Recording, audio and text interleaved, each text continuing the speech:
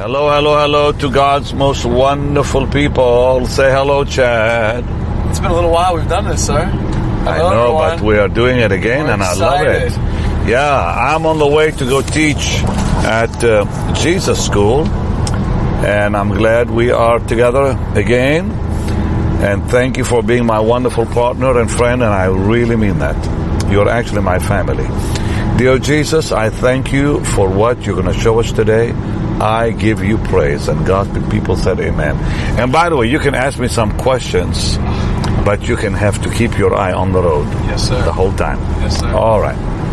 All right. You know, I've been talking about leading loved ones to the Lord. How do we win them? And friends. And I know you already heard and saw Monday and Tuesday. Today, though, I want to deal with how to deal with those difficult moments, like people asking questions, you know, when you witness to them. But first, let me say this. I don't believe any person is in position to be used of God until the world is out of them. Because I don't think God can use people if the world is in us. You know, in Luke 22, in fact, let's just read it, and verse 32, the Lord said something very powerful about this. So let's go to Luke chapter 22 and verse 32, and the sun is shining quite bright on my iPad, so there we go. Okay. So the Lord is speaking to Peter. He says, I have prayed for thee that thy faith fail not. And when you're converted, strengthen your brothers. So here's Peter, you know, who had some problems. Think about when he denied the Lord and all that, you know. So the world had to come out before he could be a witness. And so the Lord said, Satan desires to sift you like wheat, but I prayed for you. And then he said, now you can strengthen your brothers and sisters. You can strengthen the church. You can win the lost, is really what he was saying. So, yesterday I said, when the door opens, and remember, he that wins souls is wise. We need wisdom. Meaning, wait for the door to open up. And when that opportunity opens up, like Paul, for example, I told you in Acts 16, the door opened when that man said, what must I do to be saved? But he had been praising the Lord, that the man heard him and knew he was a Christian, and so on. So, and then on the ship, the same thing. He did not preach to anyone on that ship, but when they landed in Malta and the miracles began, the door was wide open. And we have to be very careful that we let the Holy Spirit, you know, show us that moment. When it's the right moment to begin talking to someone. It's easier, of course, with a loved one or a friend. But if you're going to witness to someone you don't know, it takes even more wisdom than that. But the first question that I think works every time is, do you know Jesus loves you? Because everyone needs to know someone loves them. The number one need on earth today is love. And think about this. If you look at the 6 basic needs in humanity, what are they? Number 1, love. Number 2, security. Number 3, recognition. Number 4, expression. Everybody needs to talk. Number 5, self-esteem. And number 6, new experience. These are the 6 needs in every one of us. And only Jesus can meet those needs. So when you say, you know that God loves you, you have just met more than one need in them. You've met, you know, the first need for love and self-esteem and recognition, that God recognizes them, see? Anyways, and the second question is, do you know your sins are forgiven? and it makes them think. And number 3 question, you know that God offers you life eternal? Because nobody wants to die. So these are the 3 questions to begin with. Do you know Jesus loves you? Do you know you are forgiven already? And number 3, do you know that God offers you life eternal? So you don't have to die and end up in hell? What a way to begin. Right? And it fulfills all 6. Oh, absolutely. It fulfills all 6, well, once they accept it. Right. It fulfills all 6 needs in human life. Wow. Every one of them. So, you know, it's God's gift. Salvation is God's gift to humanity. All right, now let's begin with those things that come up. Okay, so they'll say, "Well, I'm too great of a sinner." That's the first thing that's going to come in their mind. Why would God love me? Why does God forgive me? Why does He offer me life eternal? I'm such a bad person. I'm a sinner. I'm too big of a sinner. If that comes up, then you give them 1 Timothy 1:15. Write this down. 1 Timothy 1:15. Let's look at the answer, okay? And let's hope this the sun here is so bright on my iPad. Okay, so it says, oh, thank you. This is a faithful saying and worthy of all acceptations, that Christ Jesus came into the world to save sinners, of whom I am chief. So if somebody says, well, I'm too great of a sinner, so you know what? Even Paul the Apostle said that. And God still used him. And he did not just say, I'm too great of a sinner. He said, I'm number 1. I'm the chiefest of all sinners. And Jesus showed him that even that is not a problem. Corrie ten Boom used to say, there's no pit so deep that Jesus is not deeper still. There's no pit so deep that Jesus is not deeper still than the pit. Wow. So nobody is too great of a sinner, since Paul said, I'm the chief of sinners. So no one's too low. No one is too low. Wow. So if anybody says, well, I'm too big of a sinner, okay, Paul the Apostle was the chief of sinners, and he said so. 1 Timothy 1:15, and read them that so they can, quit thinking that. Okay. Number two is, well, I don't think I can make it.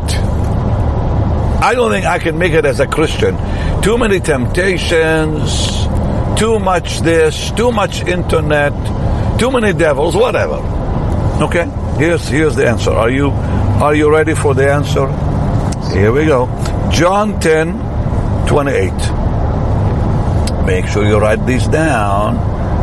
John chapter 10 and verse 28 says, and I give unto them eternal life, and they shall never perish, neither shall any man pluck them out of my hand. My Father which gave them to me is greater than all, and no man is able to pluck them out of my Father's hand. So if somebody says, I cannot make it, the answer is, well, I'll tell you something. This is the Lord's business. It's not your business. He'll keep you. If you cannot hold on, if you think it's too tough, it's not tough for God. Jesus said, no one can take you away from me, and no one can take you away from my Father. Wow. Sir, can you touch on that a little more, sir? Because I know for me, for the first, I would say 2 years of my Christian life, I kept on trying to do it by myself, on my own. And I was... Well, the Christian life, you will never succeed trying to do it on your own. Same for me. Because when someone is saved, they don't know the Bible yet. They don't know God's love and heart. That He doesn't want us to work on it. He just wants us to trust Him, that He'll do it. See, he said, I'm the vine, you're the branches. Well, what does a branch do? Nothing.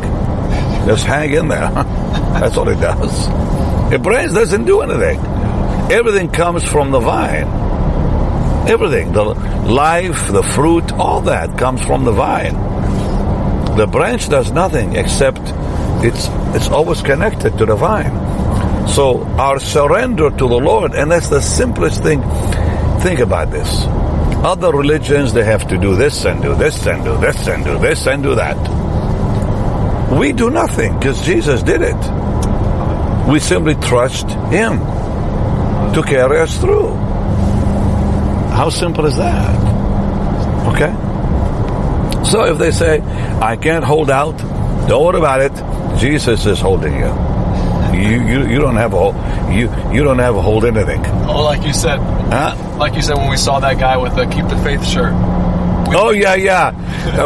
We saw a guy with a T-shirt that said "Keep the Faith," and when I was walking away, of course the guy didn't hear me. I said, "Did you see that?" He said, "Keep the faith." I said, "He's wrong. We don't keep the faith. It's the faith that keeps us." It's so simple. It's the faith that keeps us. We are kept by the power of God, is what the Bible says. All right, now here's number 3. I'll be persecuted by my family. Wow. I'll be hated. I'll be persecuted. I'm going to be mocked. Wow. And I don't know that I want to do that, okay? Romans 8:18 is a great answer for that question. Romans chapter 8 and verse 18. You like all this? I love it. I love it. Okay. For I reckon that the sufferings of this present time are not worthy to be compared with the glory which shall be revealed. Oh. So if somebody says, well, I'm going to be persecuted, the answer is that persecution can't be compared with the glory you're about to receive. These are small. These are nothings in comparison to what Jesus has prepared for us. Hallelujah. Like Rex Humber used to say, when I would complain, he'd say, let me see your hands, Benny. I don't see no nail prints. Wow. Because I used to complain to Rex. Oh, Rex, so-and-so is saying this, and the news media is saying that, da-da-da-da-da. Okay, Benny, show me your hands. And, after a while, I just quit asking him because I knew the answer. Show me your hands. I don't see any nail prints. What a wonderful Lord. All right. How about this one? It will hurt my business. Wow. What do you say to somebody who says, I cannot be saved, I cannot accept Jesus, it's going to hurt my money and my business? You give them Mark 8:36. These are great scriptures. Mark 8 and verse 36 says, hallelujah, for what shall it profit a man if he shall gain the whole world and lose his soul? Okay, so it's going to hurt your business. What would you rather have? Gaining money or gaining your soul? And then they'll think about it. Now somebody says, well, here's another one. Oh, the Christian life is too hard. I've heard that, by the way. The Christian life is too hard. And you always give them Matthew 11, verse 28. Now, you should know that by heart, right? Matthew 11. I'm having a little problem again with that lovely iPad here. I think I need to buy a new one or get it upgraded. Matthew 11, 28. All right. Come unto me, all ye that labor and are heavy laden, and I will give you rest. Take my yoke upon you and learn of me, for I am meek and lowly in heart, and ye shall find rest unto your souls. My yoke is easy, my burden is light. Thank you, Jesus. I love it. So if they say, the Christian life is too hard, my answer is, no, it's not too hard for you. Jesus said, let him live his life through you. So you don't have to really do it. Come unto me, all you who are heavy laden, I'll give you rest. Take my yoke, and my yoke is very light. It's easy to live the Christian life. You know what the Christian life is?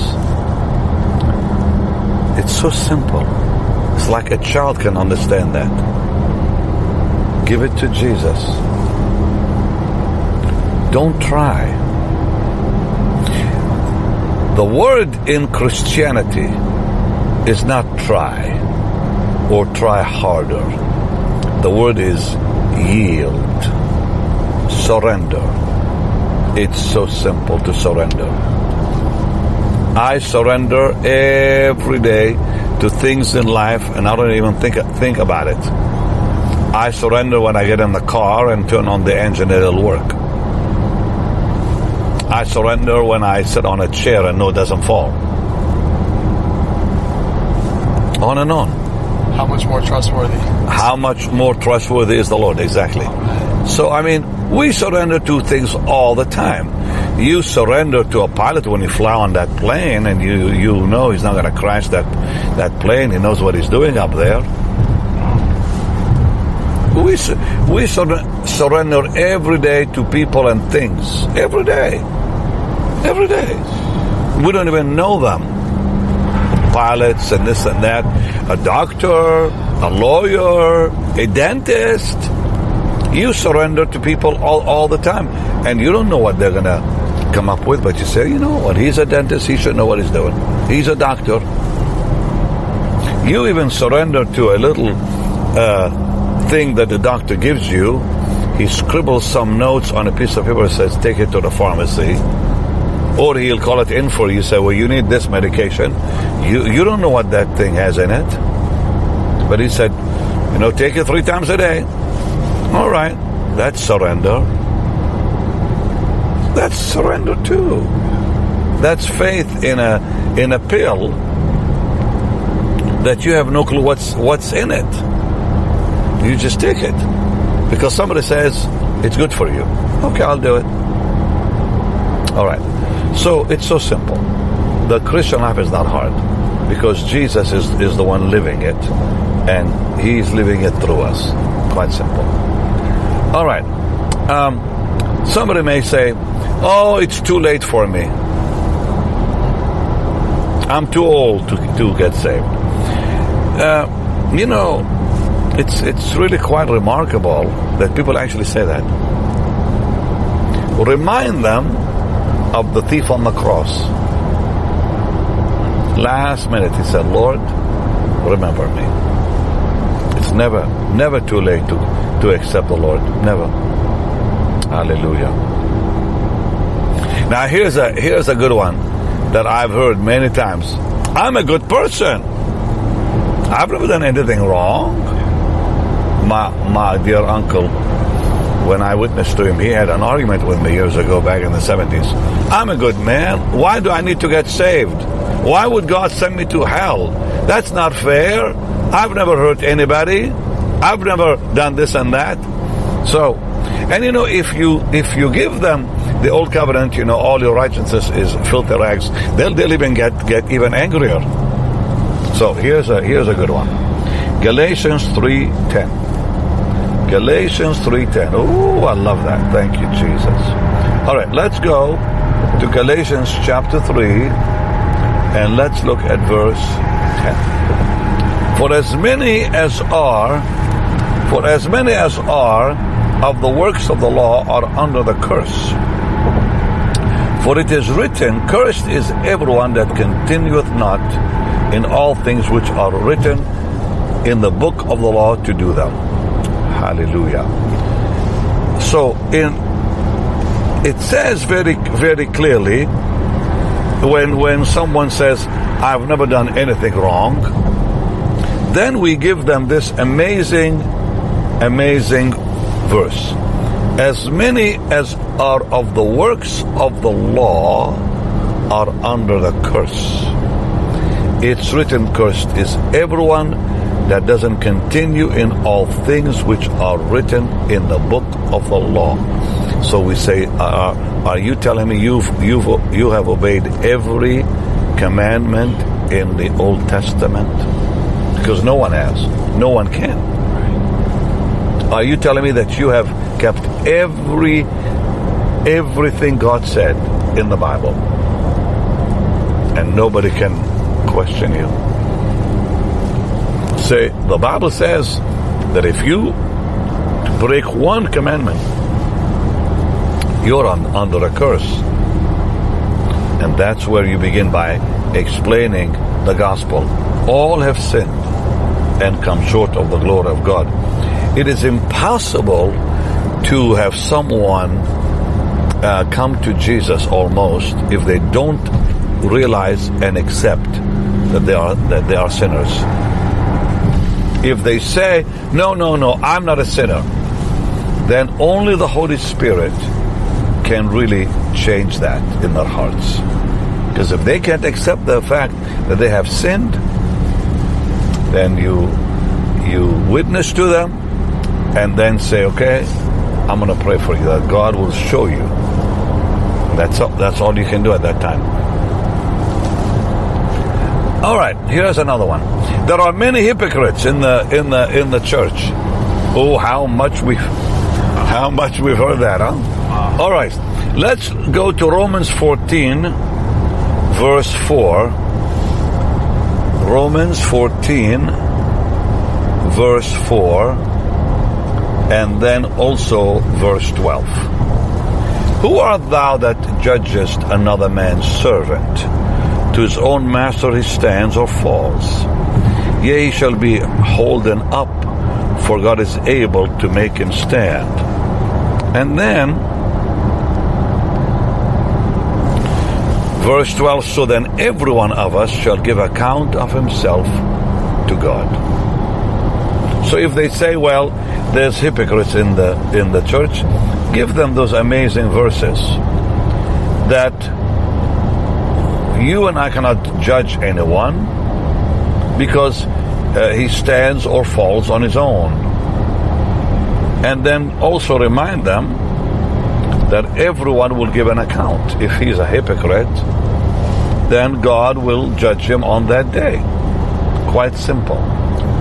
And then if they say, well, I'll think about it. I'll think about that later. Give them Isaiah 55, verse 6. It says, call upon him while he is near. You see, the day will come when no one can be saved. Because you call upon the Lord while he is near, while he still hears and answers prayer. And you give them Isaiah 55, verse 6. In fact, I want to read it to you because it's so powerful. And that was one verse, by the way, that I used every time in a crusade when I give the gospel. Seek ye the Lord while he may be found, call upon him while he is near. I always began with Ecclesiastes chapter 7, where it says that there's not one just man upon the earth. Then I would take him to Romans, all have sinned, chapter 3. Then I would take him to all have sinned, and then the wages of sin is death. And I would simply paint that picture for them. Number one, there's not one person on earth that has not sinned. Number two, all have sinned. Number three, the wage is death. But then I'd say, but there's a gift. The gift of God is life eternal through Jesus. And then I would begin explaining how they can find the Lord. It worked every time. Thousands would respond. Because if you give them the word, the Holy Spirit will use the word. If you give them stories, well, that doesn't always work. So, some do, of course, like testimonials of so-and-so, or things you saw in life like I have. But I can tell you this, the Word of God is the weapon against the devil when it comes to breaking that resistance with them.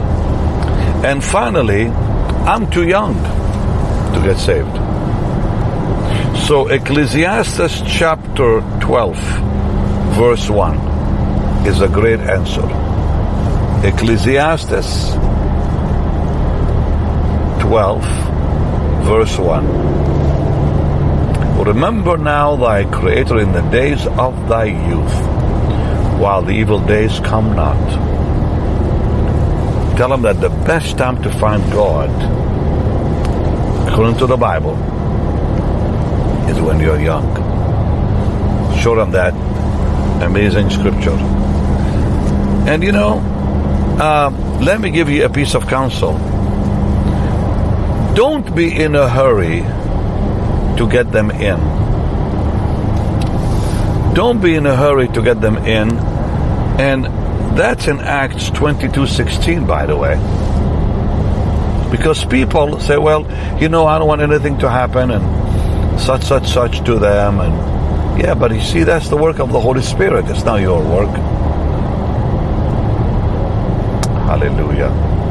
So, the Word of God is clear. There's a time for everything. There's a time for everything. So in Acts 22, verse 16, it says, now why tarriest thou? Now it's, what it's saying is, it's time now. Arise and be baptized and wash away thy sins, calling on the name of the Lord. Hallelujah. Jesus, I give you praise. And the story here is so powerful because it's about Ananias coming to Saul of Tarsus. God allowed Saul to be who he was, and then the moment came when it was time. Why didn't the Lord bring the message of salvation to Saul of Tarsus before he did all he did and persecute the church? Because it was time. Sometimes it's not time for someone to enter the kingdom. I know this is maybe a puzzle for some of you. Everything happens on time with God. You may have a son, you may have a daughter, you may have a loved one who's been resisting the message. Don't give up praying. And when they get saved, the impact that they'll have, that God will have on their life, will stabilize them forever. Wow. Because sometimes when someone is pushed into the kingdom, we actually can lose them later. Because God didn't get the moment He wanted with them. I'll tell you, I used to watch people when I was young in the 70s, and they came into the kingdom, some of them, because they were forced by their parents who were religious, and they fell away, and it was hard to see them back. Have you seen that? Yes, sir. Yeah. Because see, the parents did not trust God. They were too fearful. They were too nervous. They didn't want something to go wrong with their son and daughter and end up in hell. So they forced them to pray the prayer, but it wasn't real. It wasn't the heart. That's very important. So God waited before the message came to Saul of Tarsus. And look at the impact he had. And what did God wait for? What happened that softened the heart of Saul? It was the testimony of Stephen. Because he was there and heard it. Yeah. And he saw how Stephen responded to being killed and stoned. When he said, Lord, don't lay this to their charge. The Holy Spirit used all that in his life, and it lifted him to a great plateau when he got saved. He didn't stumble into the kingdom. happen with power. Lord, in Jesus' name, use them to bring many to the cross. I pray, Lord, you'll anoint them. I pray you'll exalt your name through them. And Lord, I pray that many, many will come to know you through their life. And their loved ones will be saved on time. In Jesus' name. Amen and amen. See, they're in the book of life. That's why you're praying for them. God will not put a burden on you to pray for someone unless they're already in the Lamb's book of life. So be encouraged. All right, much love, and it's time to sow. It's time to give to the Lord. You know, the Bible says if you receive spiritual blessings, it's our privilege and responsibility to sow seed into that ministry. So it's time to give, and the Lord will bless you for it. And you can give right on the platform you're watching me on right now, or go to our website, bennyhinn.org, or you can text BHM 45777. And join me this Friday for our healing service. We just made the decision to have a healing service this Friday, and it'll be a Zoom plus all platforms healing service. So you can join me on Zoom this Friday, 7 p.m. If you cannot get on Zoom, then you can watch on Facebook and YouTube and all the other platforms. Well, much love to all of you, and I'll see you again tomorrow. Shalom. You want to say bye? Bye.